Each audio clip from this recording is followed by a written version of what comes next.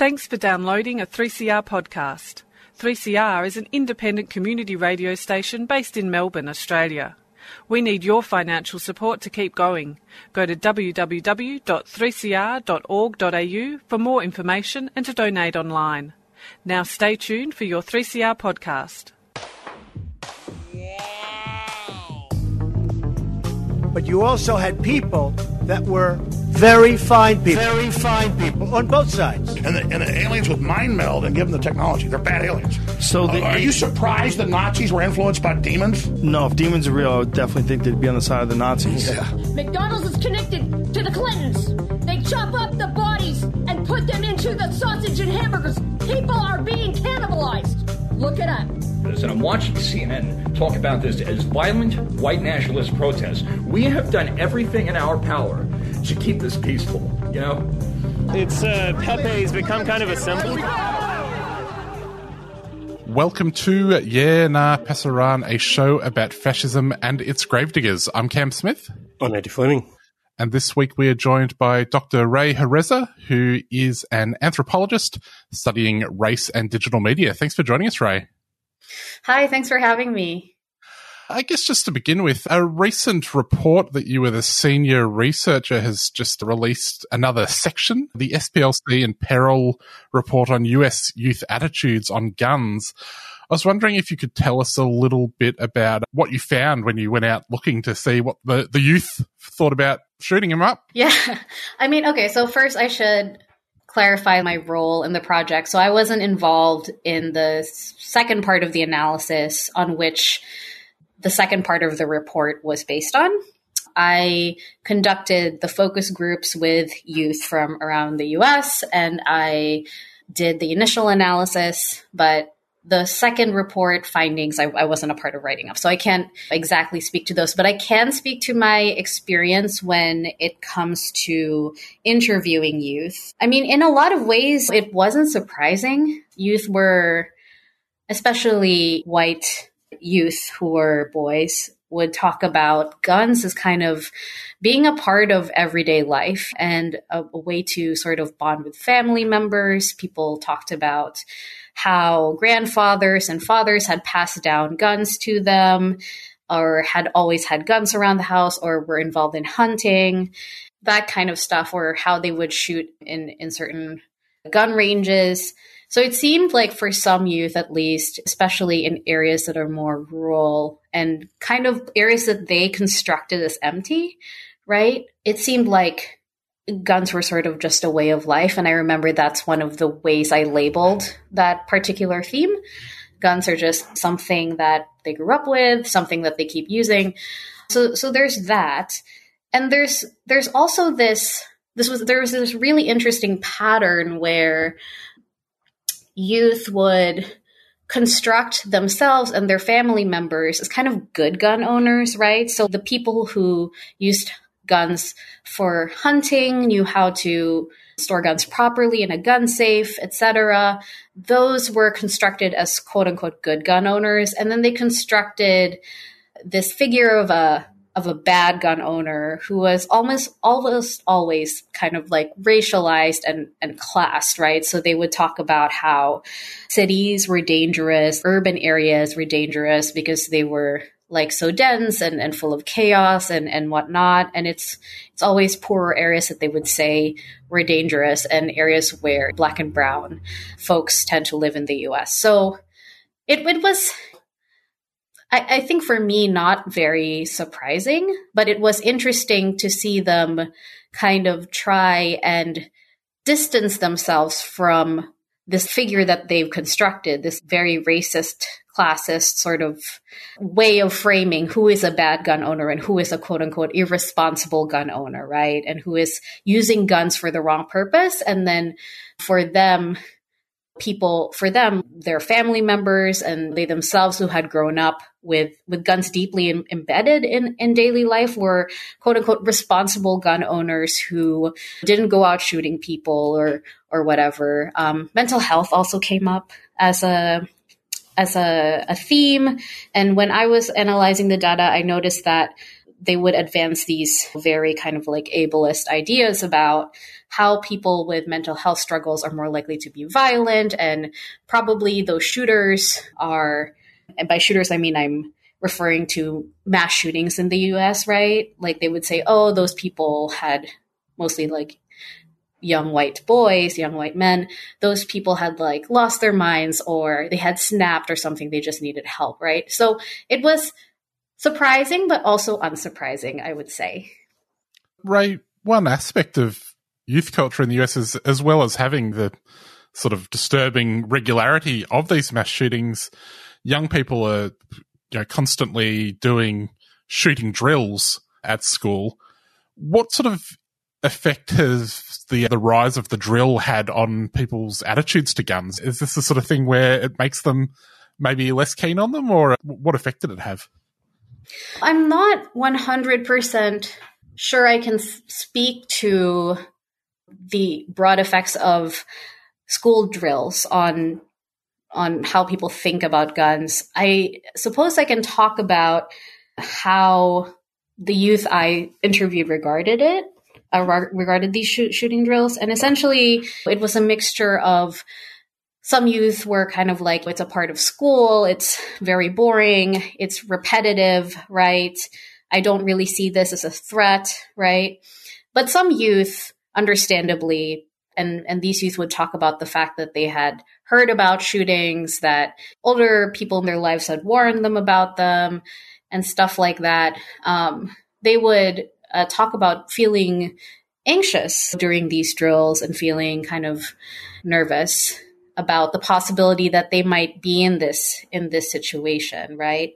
But and I'm not sure how that directly affects their attitudes towards guns, but what I can say is that a lot of the youth I talked to kind of individualized the phenomenon of mass shootings, right? So for them, they would talk about it as an issue that stems from aberrant individuals who had just lost their mind, or irresponsible, or depressed or anxious, and needed help. And that's why they went and shot up schools and churches, etc.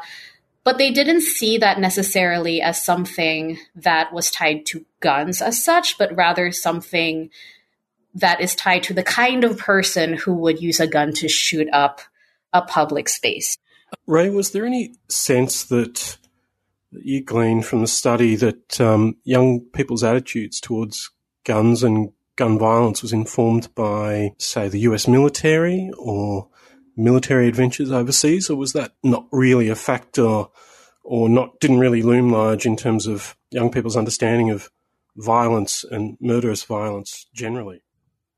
Yeah, I mean, so I would say that during the conversations, the focus groups with youth, it didn't really come up as a theme. But I think that even though it didn't come up as a theme, we know that that's because we have largely failed in the US to make the appropriate connections between settler colonial violence and US imperialism and militarism abroad, and how that kind of creates the market for guns in the US and creates a surplus of guns in the US. And I'm thinking in particular of the work of Patrick Blanchfield here.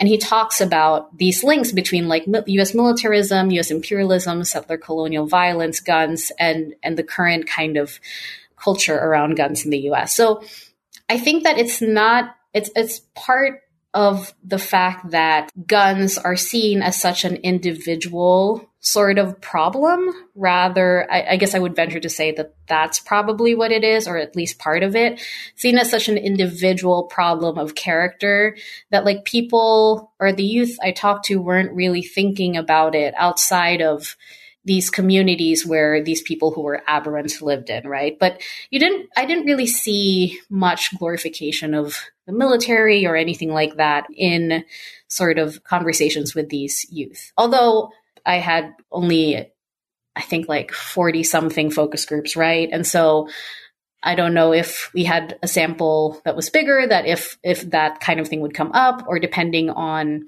the kinds of youth we interviewed, where they lived, et cetera, if that would come up. But that's not really something that came up. But that's not to say that there isn't that connection, because there certainly is, I think. Rae, just switching gears, you've also written extensively on content moderation, particularly at Facebook, and how it relates to various topics. Could you tell us a little bit about why you started looking at content moderation? I suppose I started looking at it in graduate school. During my PhD program, I picked it as a kind of dissertation topic, right? But I guess the path to that is really characterized by a long abiding interest in making sense of power and power relations. And so I was always kind of interested in uncovering and sort of analyzing the ways that racism and classism, et cetera, manifest in different spaces in society. I was initially interested during my PhD in doing a dissertation on content moderation in the Philippines. So I'm from the Philippines. I moved to the US when I was 13. And one of the reasons I became a scholar, it was basically to understand the kind of like trauma of having to move to a different country, a country that is very much, the US is very much responsible for like many of the problems in the Philippines and continues to be, right? But having to move to that country because of imperialism, right? And what that's done to the local economy and how it's shaped people's lives. So I had always been interested in these questions of power and empire and whatnot. And when I was doing my PhD, content moderation kind of emerged as a place for me to examine this, because initially I was drawn to it because of Sarah Roberts' work. And she had talked about content moderators in the Philippines who were hired or were outsourced, right, to moderate for Facebook and other social media companies, not just Facebook, essentially because they had quote unquote cultural competency in US culture and could speak English. And of course now, I mean, Meta and other social media companies are looking for linguistic and cultural expertise elsewhere as well. But yeah, so it was kind of a way to study how imperialism manifests in the digital era. And I became interested in the digital mostly by accident. A lot of the research that I was doing in graduate school, I was doing online because it was accessible. Like you could go on YouTube, you could go on whatever, Instagram, right? Or Twitter or now X, and sort of take data from there and really analyze like how people are talking to each other, right? Like you don't have this barrier of the travel expenses or funding or anything like that. So it's easier to access how people are interacting with each other. And I just became kind of interested in digital spaces, in the narratives we kind of tell about digital spaces and digital technologies and what they do. And so that altogether, plus the interest in imperialism and power and contemporary capitalism, all sort of came together to push me towards looking at content moderation. But at first I was interested in content moderation in the Philippines, and then the pandemic happened. So I had to switch my focus to the US because that's where I live. And it's easier to talk to people remotely in the US because the time differences are not so bad. So yeah. Rae, could you tell us, for our listeners who might not be aware, could you maybe take us through a little bit about what being a content moderator at somewhere like Facebook involves? Yeah, right. So I want to say that I haven't really done this research. I haven't talked to moderators recently in the past few months. And I just want to say that because things are always changing, right? But when I was talking to moderators in 2020 and 2021 and parts of 2022, it was really tough to be a content moderator. And I was talking to third-party moderators in the US, right? So these are folks who are working for third-party vendors that Facebook has essentially hired or, contracted to do content moderation work for them. So they were not considered full-time employees of Facebook. They were very much removed from interactions at headquarters in Silicon Valley, and they were paid very little. And a lot of the stories they told me were these kind of stories about seeing really terrible, violent, graphic images and not being able to get them out of their heads and suffering from various forms of trauma, right? And receiving diagnoses in some cases. So it was this combination of really low pay, having to see terrible images and content all the time. And also importantly, and I think journalists emphasize this a lot too when they cover content moderators' stories, is there isn't like adequate mental health support, right? So the moderators I talked to told me that they had these folks called wellness experts or coaches, and these wellness experts were not really helpful in helping them cope with their symptoms. And then finally, they were really feeling pressure from productivity metrics kind of like imposed on them, right? So they had different turnaround times, meaning like the period of time where they could kind of like look at a ticket, so like a piece of content, and decide and sort of make a decision if it should be removed, if it should be escalated, if it should stay up, right? They had a specific amount of time to do that task, and they had to do a specific number of tickets, right? And it really varied by site too. So it was just overall a very stressful and awful situation, right? And this was all occurring in the midst of a global pandemic.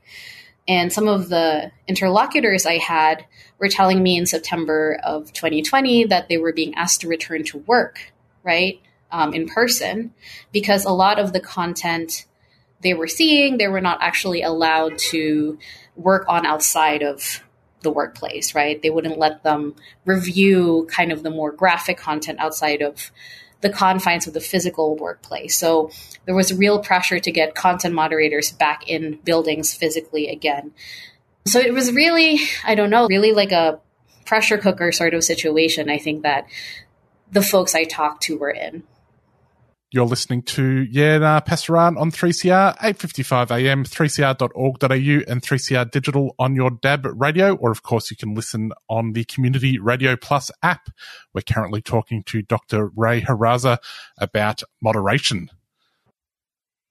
Rae, given the arduous and unrewarding nature of the work, that would seem to imply that there'd be a large degree of burnout and churn among workers. Did you get any sense of how long someone could engage in that sort of work? What's the lifespan or the work span of someone engaged in this labour? I didn't really get a sense of an exact time span, but my interlocutors would tell me that there was always a lot of turnover, right? So whether that's folks quitting because they were having such a hard time and it wasn't worth the pay, or folk having mental breakdowns at work essentially, and having to take time off and having to leave, right? Even though they needed to still work and still needed the money. So there wasn't a time span that, I was made aware of, but it seemed to me that there was this sense that it was absolutely super easy to burn out, and that burnout was happening quite frequently. Also, in this context, it seems to me that Facebook or Meta has been the subject of both a series of scandals in regards to this sort of work and public criticism. Do you get any sense that any of this actually has any effect upon how work is managed within Meta, or is there any sense that there's any real degree of accountability? Well, I don't think so. And that's not to say that people shouldn't keep trying to hold Meta accountable. But I think that the reason why it's not doing much is because people are seeing this, or at least folks in the mainstream are sort of seeing this as a problem that can be solved by technical fixes, by just sort of reforming content moderation itself. But the thing is that all technologies arise in a racial capitalist context, right? And I think that unless we start to really question and start to really dismantle that system, we're never going to have the type of tech, especially owned by corporations, that is going to be just and is going to treat their workers well, right?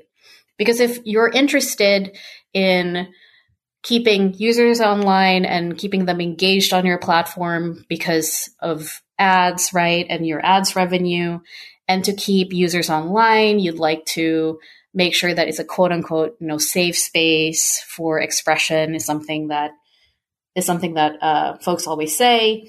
You're going to need a bunch of laborers to do that work to filter content, right? And the thing is, I don't think in a kind of like capitalist society that the priority is ever going to be the well-being of the workers. Like, we've just not seen that in, I think, any industry unless workers really kind of like rise up and organize, right? Like, I don't think that this is something we can legislate away. I don't think that this is something that a few watchdog nonprofits can kind of push Meta to do. Meta is still, Facebook is still the platform with the most users, I think, around the world, right? So it's not really, I don't really think it's affecting how moderators are being treated. And stories are coming out all the time about how moderators are being treated in different contexts, right? So in Kenya, moderators had sued Facebook. There are severe inequalities when it comes to pay across the global north and the global south, right? Different protections, different labor protections. So I don't really think that just because there are these controversies and that Facebook is in the spotlight, that it's really going to, or Meta, I suppose, that it's really going to push them to change the way they treat moderators, unless we have kind of an organized labor force really pushing for change, right? Should Elon Musk perhaps be celebrated for the fact that he's not putting people through all of this trauma? No, I mean... No, I mean, did he just he's just convened? They're planning to hire 100 or so in-house people, right? To do this content moderation for Twitter, right? Or X, I suppose. I just saw that in the news. I mean, no, I don't think so. I think that that's not really his intention. I think that both approaches are wrong. It's wrong to treat issues of hateful content, right, under which you have all sorts of isms subsumed under that category of hateful content, right, or hate speech, as something you can just kind of filter out of platforms, right? Because again, it's part of the ways that technologies are constituted. Like, we live in racist and capitalist societies that are very much shaping the priorities of people who are designing technologies, the way that people conduct business and such, right? But Musk's whole kind of approach was just let's just make it a free-for-all and get rid of content moderation entirely, is also not a good approach. And he's not doing that because he feels bad for the workers. He's doing that because he has his own, whatever it is he's doing, right? Kind of reproducing reactionary sort of ideas on X, right? So yeah, I don't think so, for sure. All right. You heard it here first. Elon Musk, no friend of the worker. No, Elon Musk is not a friend of the worker. Rae, could you speak a little bit about how the operations of social media platforms either obscure or illuminate the relationship between extreme and mainstream forms of racist and white supremacist discourse? So there's kind of a long answer. I guess I'll start with policy, and there's been a lot of research on this as well. There are a bunch of scholars who have looked at the policies of major social media platforms and look at what they imply about how racism works, essentially, what white supremacy even is. And I think that the policies are sort of a product of the kind of milieu we're in, which is this still, I think, even though people increasingly keep saying that we had this racial reckoning during the 2020 BLM uprisings, I think still this post-racial fiction is still quite prevalent in the US. And I think under that rubric of post-racialism, the idea that we are past racial inequality, that the civil rights movement has led us to a place where everyone is now equal and any sort of discrimination is completely just aberrant to the norm of society. This post-racial lens is really evident in the ways the policies are written in social media platforms, right? So they are targeting explicit, overt sort of forms of hate speech, of racist, misogynistic, transphobic, etc. content, but not necessarily looking at the ways that, of course not, right? Looking at the ways that social media companies might be perpetuating those things with the products they create, and also just kind of exceptionalizing, as some colleagues of mine have said, the right? Saying, okay, the problem really are these sort of like people who are extreme, who will post extreme things, but there's no attention to the everyday forms of oppression that go on in social media spaces. So I think in that sense, the policies kind of obscure the way that racism, for example, is a mundane, and white supremacy, it's a mundane, everyday thing that kind of penetrates and saturates life in the United States, and kind of reproduces the idea or the fiction of a post-racial society. So I think that that's one way that social media companies, through their policies, obscure the connection between the mainstream, so-called mainstream, and so-called extreme, right? They kind of prop up this category of the extreme and kind of reinforce the idea that the extreme is the problem when it comes to racism, and that it's something we're mostly over as a society. So I think that's definitely one way. And then another way too, when it comes to content moderation, is that these policies, which have or stem from kind of like a post-racial perspective, are operationalized by content moderators who, again, are working under these terrible conditions in so many ways and don't have the agency to actually say, like, hey, I think this actually might be a dog whistle or a form of racist speech, but it's not it's not covered by the policy. Like if you look at the policy and you interpret it, it wouldn't count as an example of hate speech according to Meta, for example, right? And in doing so, they kind of make moderators sort of complicit, right, in this post-racial project. Rae, there's a lot of talk in terms of the internet about the affordances of the internet. But one of the things you also examine is the ways in which work discipline functions in a company like Meta. Can you talk a little bit more about work discipline and how that actually performs a particular role in sustaining these forms of racist and white supremacist discourse?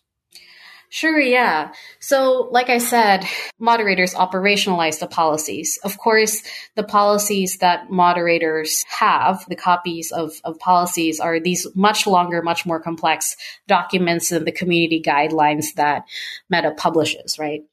And they are coerced, I think, into operationalizing these policies and in turn this kind of like post-racial understanding of white supremacy in the US and I suppose around the world through these productivity metrics that pressure them to moderate content or review content first accurately, right, according to the standards of a quality analyst, who is another kind of like worker who will then audit the pieces of content that a moderator has reviewed, right, or a sample of them. And also, again, the turnaround times, right? They have to do this quickly. So they have to do this quickly and quote unquote accurately. And the accuracy is dependent on the interpretation of someone who is perhaps like slightly higher above them organizationally, but not really like paid a few more dollars to kind of say this aligns with the policy and this doesn't align. So what ends up happening is you are in a situation where you, as a moderator, you need to review content in ways that align with how your quality analyst is kind of assessing the pieces of content you've reviewed, right? So you're not going on your own interpretation of the policy and the implications of the policy. You're going on sort of, you're trying to figure out what is going to align with this quality analyst. So there's a few levels there, right? So the first is that the policies themselves are coming from this kind of post-racial perspective, and then they're also filtered. Understandably, it's impossible for human beings to really be objective, right? Through quality analysts who have their own interpretations of the policies. And this is not to say that there don't exist content moderators with like reactionary views or more conservative views or of the right or anything like that, or that all moderators understand that Facebook is putting forward this flawed policy about that encompasses racism. And it's not to say that they all understand that from the left, but it's just to say that it's more than how individual moderators are kind of adjudicating each piece of content. It's really about how the organization is structured and how work is structured such that they have no agency almost, right? And it's not to say they don't try to assert their agency, but it's severely curbed by the company. Rae, I guess I'm wondering what you discovered about how workers both cope and manage with the labour they're performing, but also, I guess, what kinds of resistances are present outside of, I guess, organised labour, let's say, or formal forms of resistance. How does that factor into how workers actually manage this situation? Yeah. So in the US, unfortunately, a lot of the ways that moderators kind of resist is through suing Meta, right? And usually what comes out of that is they will have a settlement that pays out a certain amount to moderators who have worked for Meta within a certain time period, right? So that's happened before. In the US, there isn't much union organizing really, because there is really a culture of fear within content moderation sites, right? So people are worried about losing their jobs if they organize themselves. In terms of resistance outside of that, there are these everyday forms of resistance. So for example, I talked to a moderator who had described that his team as being very tight-knit and essentially doing coordinated slowdowns. If one of the members of their team was having a hard time and couldn't work quickly, so that the person doesn't get singled out, what they would do is they would all slow down their work, right? So you had these everyday forms of minute resistance against the disciplining force of the workplace. But yeah, unfortunately, I mean, when I was talking to moderators back, it's like 2 years ago now, right? Almost 3 years ago, they had been talking covertly about potentially unionizing, but there was a lot of fear around that for sure. Well, Rae, we'll have to leave it there. Thanks so much for joining us. If people want to find your work online, you have a website at raejereza.com. Thanks for coming on. Indeed. Thank you so much for having me. Thank you. Well, Andy, that is our show. We'll be back next week. See you later. See you then.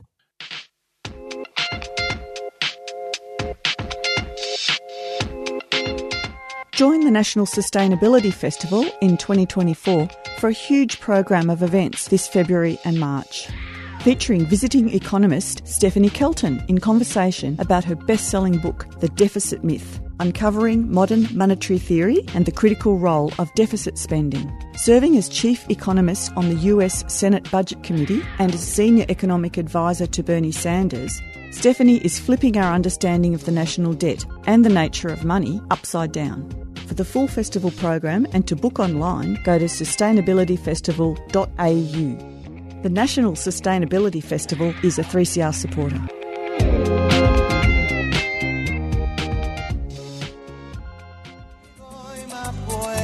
Baja por la colina de arroz graneado. Celebrate all that unites us and host a Feast for Freedom this year. Cook delicious global recipes gifted by refugees and come together with your friends, family and community while raising vital funds for the Asylum Seeker Resource Centre. Register now at feastforfreedom.org.au. The Asylum Seeker Resource Centre is a 3CR supporter.